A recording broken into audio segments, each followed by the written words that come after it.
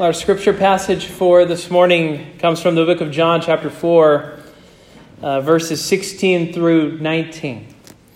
Back in November, as we were working our way through the Gospel of John, we began to sort of look in on Jesus' conversation with this woman from Samaria at the well as he spoke to her of her greatest need. And what he identified and what he told her greatest need was to drink the water of life that only he can give. And before she can understand her need for the water of life, she needs to see that she has an issue that needs to be dealt with. And it's the issue of sin. And it's an issue that all of us have in our lives. And it's an issue that all of us need to know how to approach if we're going to ever share the gospel with somebody else.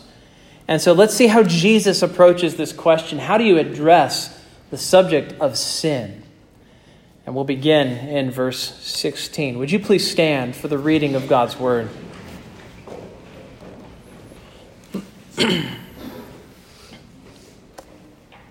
Hear now the word of God.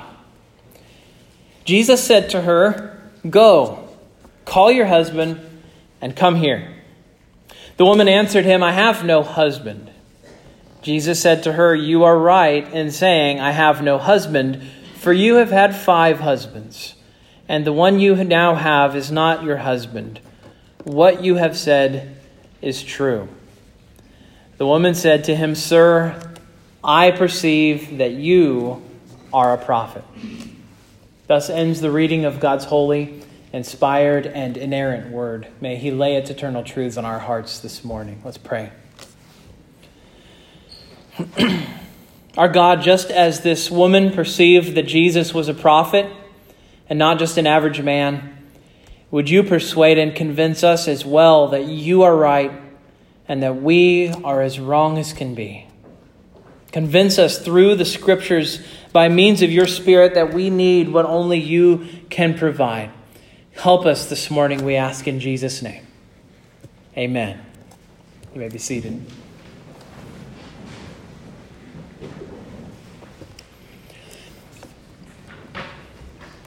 One of the most important periods in all of Christian history, and I would suggest one that doesn't get a lot of attention from Christians, is the 2nd century of the church.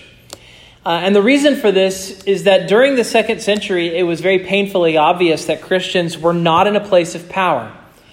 Christians were not respected by the social elites. Christians were regarded as being foolish people who had very poor judgment to be going to church or have anything to do with this sect called Christianity. And in the 2nd century, if it was discovered you were a Christian, you were considered at the margins of society. Those who made the laws in Rome, for instance, did not seek the advice of Christians. And there was a very simple reason why. Not only were Christians seen as fools, they were regarded as stupid, and they were especially seen as being disloyal to the Republic. And so people at the culture at large, not only did they not respect Christians, but part of the reason for that was they really didn't know what Christians believe, and they really didn't know what Christians taught.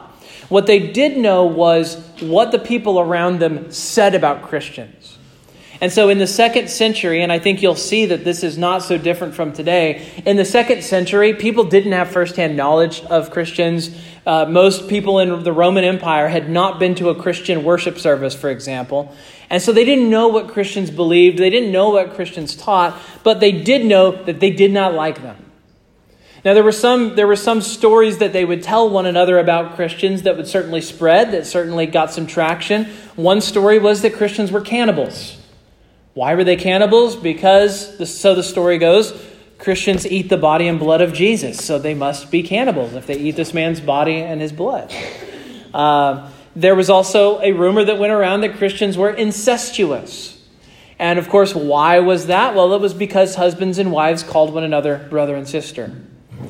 And you could see why that misunderstanding would happen if they never came to your worship services, but they talked about eating the body and blood, and if they talked about being married to their brother and sister, that you could see how that might spread. And so in the 2nd century, if you were a Christian, it cost you something. It cost you something to be a Christian. You did not become a part of the church because there was some sort of social advancement attached to it. You went to church and you were baptized because you really believed. And because your family were real believers. And because your parents raised you up to believe this way and to know that this was true. That's why you went to church. And we are at this moment, 2019, almost 2020, transitioning out of a cultural period where it used to benefit you to be a church-going person. There used to be social advantages to being a church-going person. If you wanted to run for office, public office, you had to be a member of a church. It used to be a given that while you and your neighbor might live different lifestyles, you both at least had a common belief system. You had a notion of right and wrong that you shared together. And that time of transition in the South is happening. It's already happened on the West Coast. It's already happened in the Northeast and much of the East Coast as well. And it is happening in the South as well. Part of the reason for that has nothing to do with regionalism, has nothing to do with things spreading. It has everything to do with the internet. Because now it doesn't matter if you live in the Northwest or the Southwest or the Northeast or in the Southeast like we do. It doesn't matter where you live now because ideas are disseminated regardless of your geography. And so what's happening now is that we as Christians living in the South are entering a time, once again, that is not unfamiliar to the church, that Christians are regarded as backward and ignorant.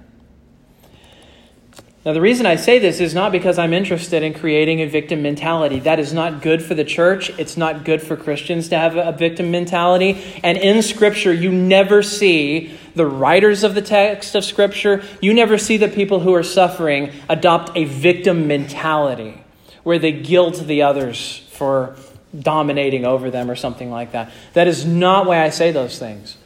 The reason I say these things is because we need to get out of our heads that there are culture wars going on. The culture war is over.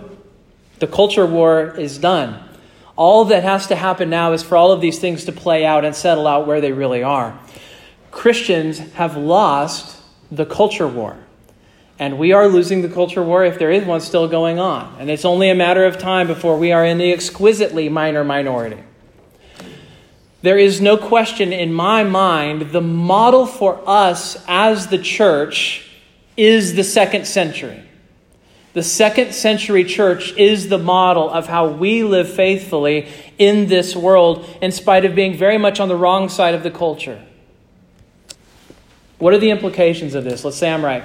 Let's say I'm not being pessimistic. Let's say I'm just being realistic. And that's always what pessimists say they are. They just say they're being realists. What's the implication of that? Part of what it means is that within the next 10 to 20 years, here's what happens. If you meet a high schooler, they are statistically more likely to have never been to church, to have no idea what Christians believe. If you meet a high schooler in another 10 years, in fact, you might even say today, in fact, there's probably high school teachers that would tell you that we're already there. But statistically speaking, when you meet a high schooler 10 years from now, they will not only have never been to a church service and not know what Christians believe, they wouldn't even be able to give you a definition of God. They wouldn't even be able to tell you what is meant when people use the word God.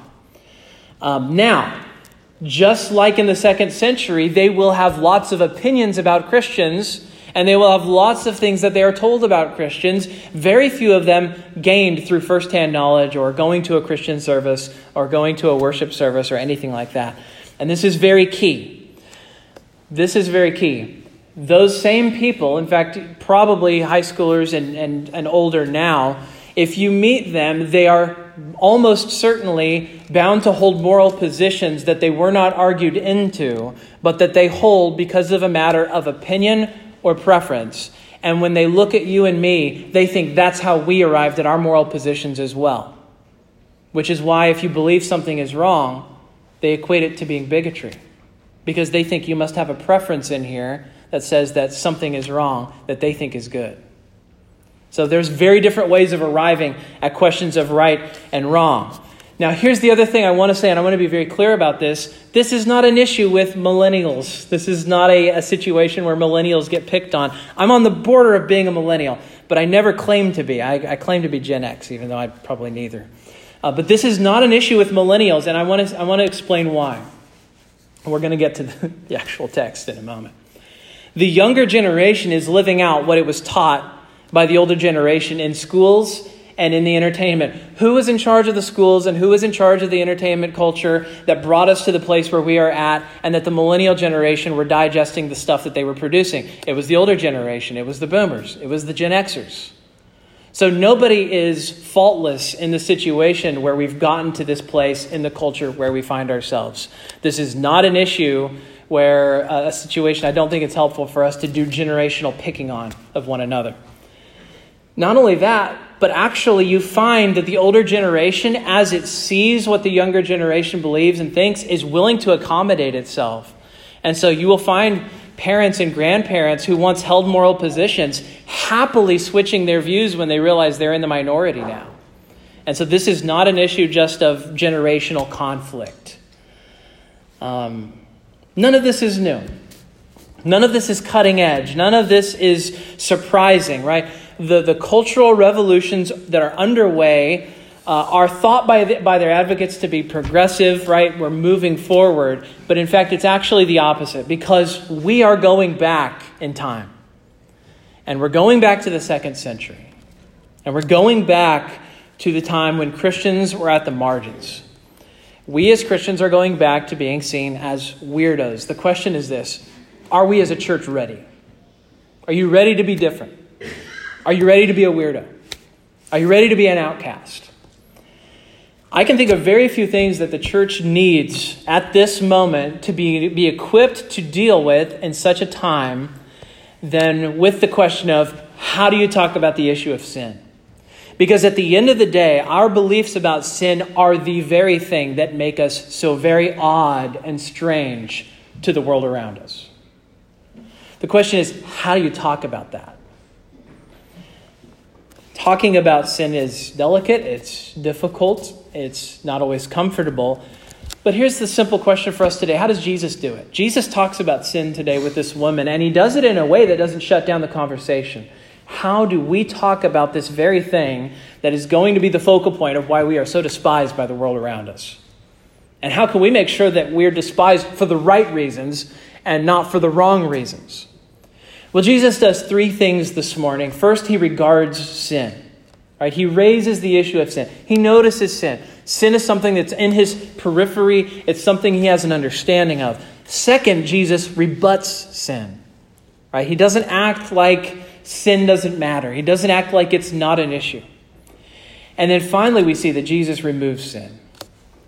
He doesn't just talk about sin, but he specifically acts to actually deal with it. So how does he do that? First, he regards sin. Now, we are stepping into the middle of this conversation between Jesus and this woman this morning, but when he asks her to get her husband, what he does is he forces her to bring her own sinful living situation into the conversation. But notice this, he's able to do this because he's given special knowledge. He has some understanding of this woman, of her life, of where she comes from already, and that's because he has the Spirit. So even in this moment, we learn something about Jesus here. We learn that Jesus has the Spirit without measure, that the Spirit gives him and says things to him that in his human nature he would never know and never have access to. Jesus ministers through the power of the Holy Spirit. So in this moment, we learn something about Jesus, but I want you to notice this. It also shows us something about God. And this is a general truth about God, and it's so simple. You know it already. But God knows our sin. And that's what we learn here. God knows our sin. He knows everything. He knows it perfectly. You don't have a word or a thought or an action that God has ever not noticed. He's noticed everything.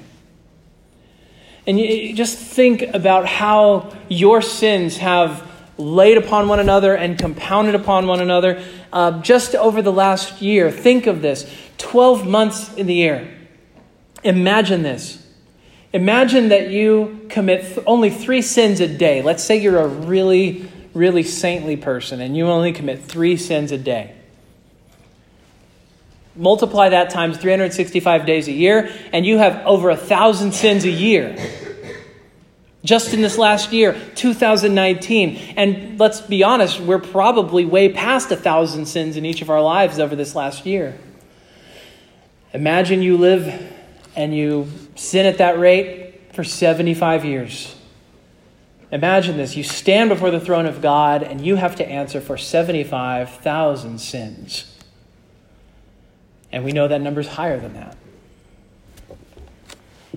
Just imagine how many of our secret thoughts, our schemes, our secret actions, our broken commandments that we see all around us and that we see even just in our own lives. And each of them is not just a violation of some abstract law that somebody made up just to keep us busy on our toes. These are all violations of the very character and truth of who God is. And so our sins aren't even just little rule breakings, but they're capital offenses against the God of the universe. And I just want you to see this. I don't say this so that I can create the biggest burden of guilt that you've ever felt in your entire life. The point is this: your sin matters to God, and it is known to God. And the reason that your sin matters to God is because His honor matters to Him. Every single one of our sins, we're spitting in His face and saying that He isn't enough and that we're more important than He is. It's a terrible offense against God when we sin. And for many of us, we don't have an issue with the idea. We don't have an issue with the sense of sin.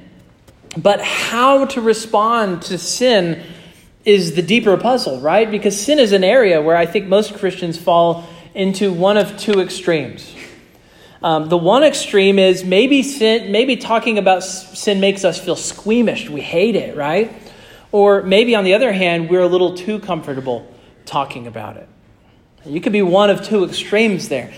People who are made squeamish talking about sin tend to have their ear to the culture. They tend to maybe even be desensitized. We're so used to hearing about other people's sin. We're so used to seeing sins even joked about and jested about in movies and TV shows and just in stories and novels and in our everyday life. And when we talk to our neighbors and when we talk to our friends, we're so surrounded by it. We're like a fish swimming in water now, and we almost don't even know what water is. That's what sin is like for us. And I think we can get so squeamish about talking about sin because in many cases, we've so gotten used to the notion of sin that we just wonder, why are you making a big deal about this, right? And so when we talk to somebody about sin, there's this temptation to pull back and to lighten up and to sort of try to smooth things over, because we know that's what the world wants us to be like, We want them to think that, we may be Christians, but we're not those kind of Christians. We're not those mean kind of Christians, I think there's a word of encouragement here from Jesus, because think about what happens with Jesus and this woman. He's here with this woman at this well. Jesus knows her past, and He knows this. Bringing up her past is not going to make her feel good. What do you think the chances are that bringing up her marital situation at the moment is going to make her feel happy? It's not. Like, Jesus knows this. And surely Jesus has this moment where He thinks, if I don't talk about this marriage situation, if I don't talk about the sexual sin in her life, she's going to like me more. And maybe we'll even have a longer conversation than if I bring this issue up. You could just imagine this temptation. Hebrews tells us Jesus was tempted in every way as we are. It's perfectly possible that Jesus thought to Himself, what, softening this issue up will make this conversation go more smoothly. And yet Jesus doesn't do that. He raises the issue of sin. He has regard for her sin. Now the question is why? The answer is because it's what's best for her. Whether He talks to her about it or not, her life is suffering because of her sin. Whether they talk about it or not, sin is a reality in this woman's life. Because the reality is this: the pain in her life exists in part because these sexual liaisons in her life have not made her happy. and they haven't brought flourishing to her, and they haven't brought the living water that she really wanted and that she's still looking for. And this is really important for us to know. Refusing to talk about sin doesn't take away sin. Refusing to talk about sin doesn't take away the consequences of sin. Refusing to talk about sin doesn't take away the guilt of sin. I listened to a podcast. It was, I think, a week or two ago. And one of the people on the podcast said, I feel guilty all the time. It wasn't a religious podcast at all. It was like a technology podcast. And one of the people on the podcast said, I feel guilty all the time. I don't even know why. They have an understanding of the guilt of sin and absolutely no language to express why they feel guilty, where the guilt comes from, or what can be done about that sense of guilt. And I would suggest this. As our culture gets more and more allergic to talking about sin, the more and more discussions get swept under the rug, the more the fruit of sin is still going to stick around and it's still going to be in people's lives. They're just going to lose the vocabulary to address it. How do I talk about the way I feel or why I feel so wrong? We as a society are less judgmental than ever, right? Supposedly, we're less judgmental, but listen, marriages aren't any stronger for it. We're less likely to say there's a such thing as sexual sin, but guess what? According to the CDC 2 months ago, the rate of sexually transmitted diseases has actually risen sharply in the course of just 1 year. We're not talking about sexual sin anymore. Why aren't these problems going away? It's because refusing to talk about these things doesn't make them go away. There is an objective reality and truth to these things, whether we are squeamish to talk about it or not. Being squeamish about confronting or talking about sin does nothing except rob our neighbor of being able to see the guilt and destruction that sin brings. And the result is a generation that feels more guilty than ever and no longer has the language to express why they feel that way. So, as I say, many Christians are squeamish about talking about sin, but as we see, all that does is reinforce the fantasy that sin isn't real and it doesn't matter. But it doesn't deal with the reality of sin and what it does in people's lives. So we may be squeamish on the one hand. On the other hand, some Christians are at the opposite end of things. They talk about sin all the time. But here's the catch about the opposite end of the spectrum. It is always other people's sin that they're comfortable talking about. People who talk about sin are usually in the position of accuser rather than in the position of confessor. And maybe you've seen this in your own life. Maybe you even see it in your own heart. You watch the news, you hear a news story about murder, and you think to yourself, it's a shame people are this way. And then what's the next thought? Well, I'm really glad I've never murdered anybody. Or maybe depending on where you are, how you think about the Sabbath, if you have any impulses like me, maybe you see somebody going into a restaurant on Sunday and you wonder why, I wonder why they don't love the Lord as much as other people do. Or maybe you have unmarried neighbors who are living together. And what do we say to ourselves, maybe to our spouse? We say, this is why our culture is in trouble, or something like that. Now, all of these things may be true, and all of these things may be real, but this is the point. Most Christians are very skilled at discussing sin if it is someone else's sin. And yet Jesus reminds us we should be skilled at confronting our own sin first. If you're grieved by the sin of the world, the sin of society, and the negative changes of the world around you, are you first grieved at the hatred in your own heart already? Before you're troubled by everything you see around you, are you first troubled by the way you use a sliding scale for your own sin? Everyone else's sin is tearing apart society, but my sin, it's less of a problem. I can keep it under control, Before all these other things, do you grieve? Do you weep for the many wicked things that you still tolerate within your own heart? Are you weeping for those things first? Jesus says in Matthew 7:3, why do you notice the speck that's in your brother's eye, but you don't notice that log that is in your own eye?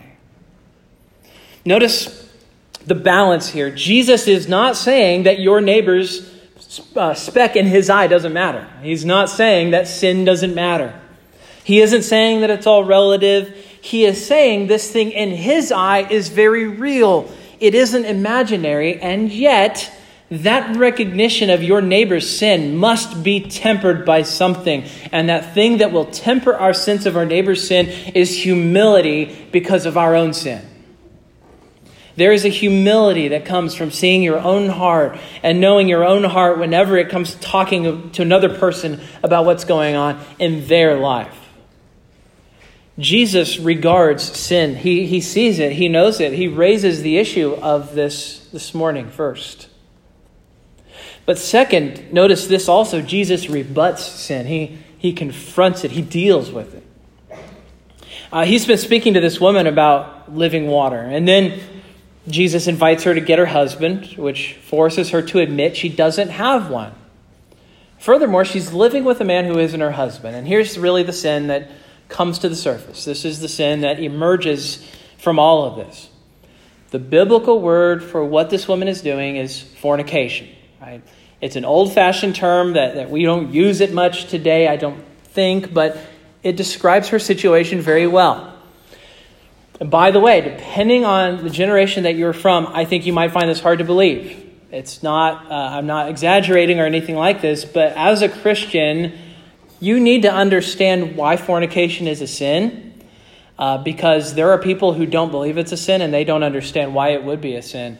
And I'm not exaggerating. At Belhaven, I was teaching this class last semester, and this student after class asked me, he said, is having sex before marriage a sin? And I was like, I kind of squinted at him and looked at him. I was trying to see if he was messing with me, trying to analyze him. Are you playing a joke on me? And he wasn't. He just sincerely wanted an answer from me. And I thought, oh my, things have changed really fast. That somebody who's in college comes from some kind of Christian background, that he would go to a Christian college and he needs an answer to this question. So it's just remarkable that we need to know why this is a sin. Think about this woman's case. In this woman's case, she has had sex without commitment and she has made a lifestyle of it. In the Bible, sex is portrayed as a deep good. It is not a bad thing. It's something that's pleasant. It's something that's appropriate. It's something people had before the fall. Things that happened before the fall are not sin, and this happened before the fall. It was meant to be a part of how men and women are united to each other. And it's inextricably bound up with the commitment of marriage. And that was the consistent teaching of Scripture, and Jesus acknowledges it.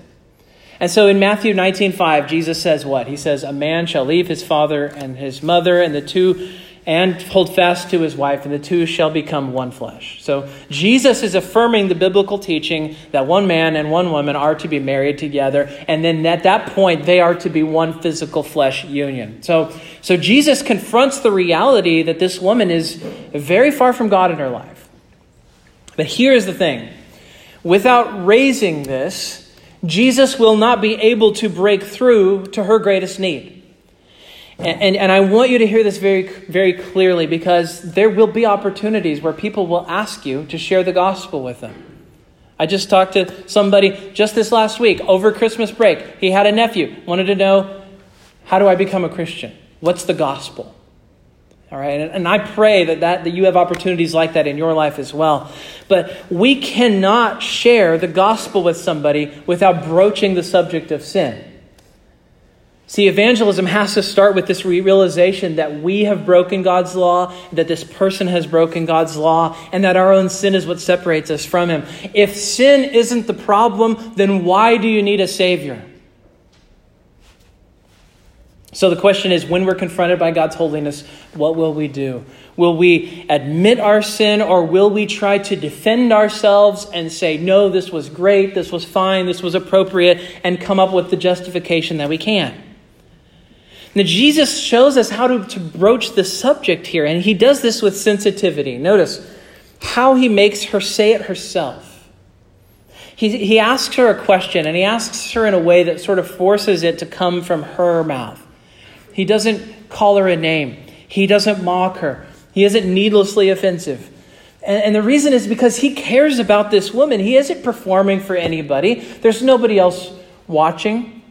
I think part of the reason why social media is so bad for us is that we are always performing for our social group that we've chosen and that follows us, right? And so whenever we make a statement, what are we doing? We're posturing, we're letting everyone see what we think, we're persuading people as much as we can. Jesus is not doing anything like that here. This is a one-on-one situation. The only thing he cares about is her face-to-face. So why does he bring this issue up? Because he cares about her. He's ministering to her in a way that shows he really wants her to have a life change. He doesn't drive her away. He doesn't mock her. Instead, he gets to the heart of things. He confronts the sin. He rebuts the sin. He doesn't excuse it. He doesn't reason it away. But he faces it full on in all of its ugliness and all of its destructiveness. And it has been destructive to this woman in her life. That's the second thing he does. He rebuts sin. But third, and this is so important, we have to end on this too. Jesus removes sin.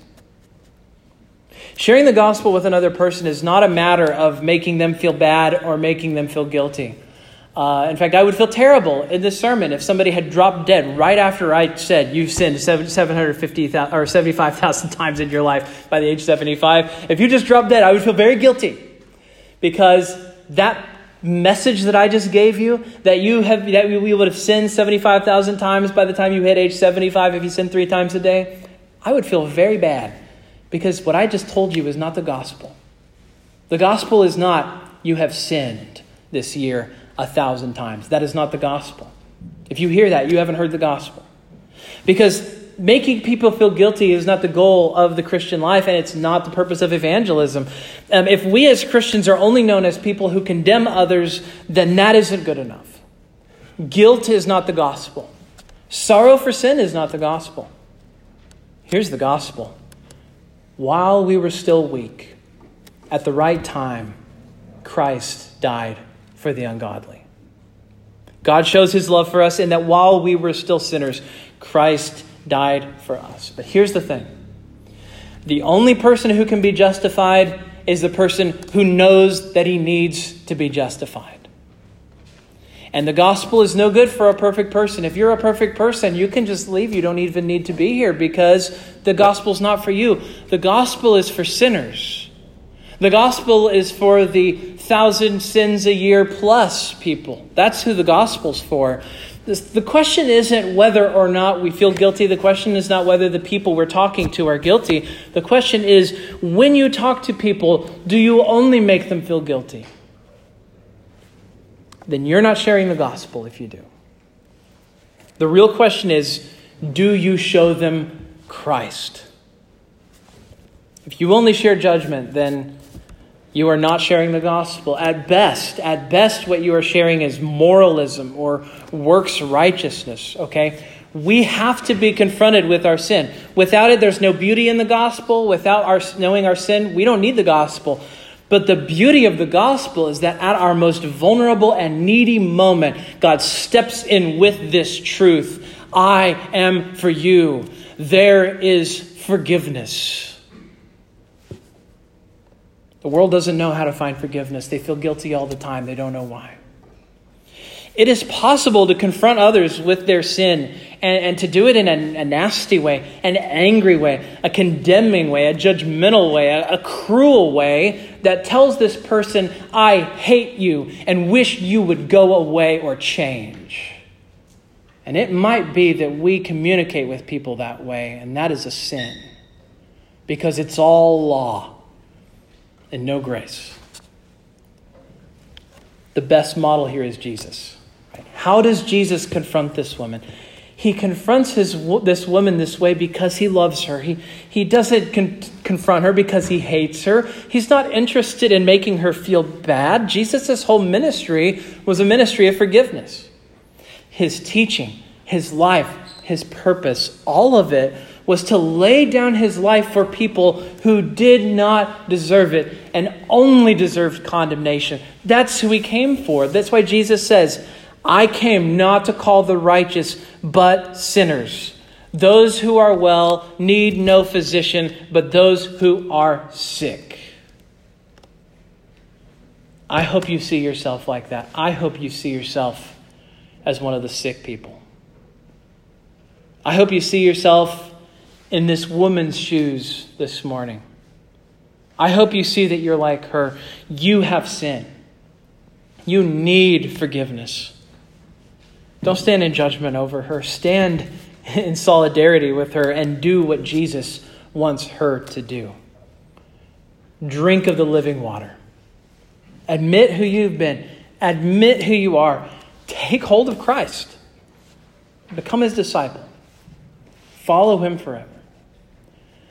Your sin will be taken away forever. You'll never be condemned. And he will make you his child for all eternity. Let's pray. Father, we need so much. We need to know how to speak to others about Christ, especially about their sin. We need to be sensitive. We need to be wise. Help us to know how to be firm and not to waver from what you've said, but help us also to know how to speak the truth in love to others. Even more, O God, help us to see our own heart, our own sin, and the ways we have failed. And in doing that, not only give us humility, but give us Christ, in whose name we pray. Amen.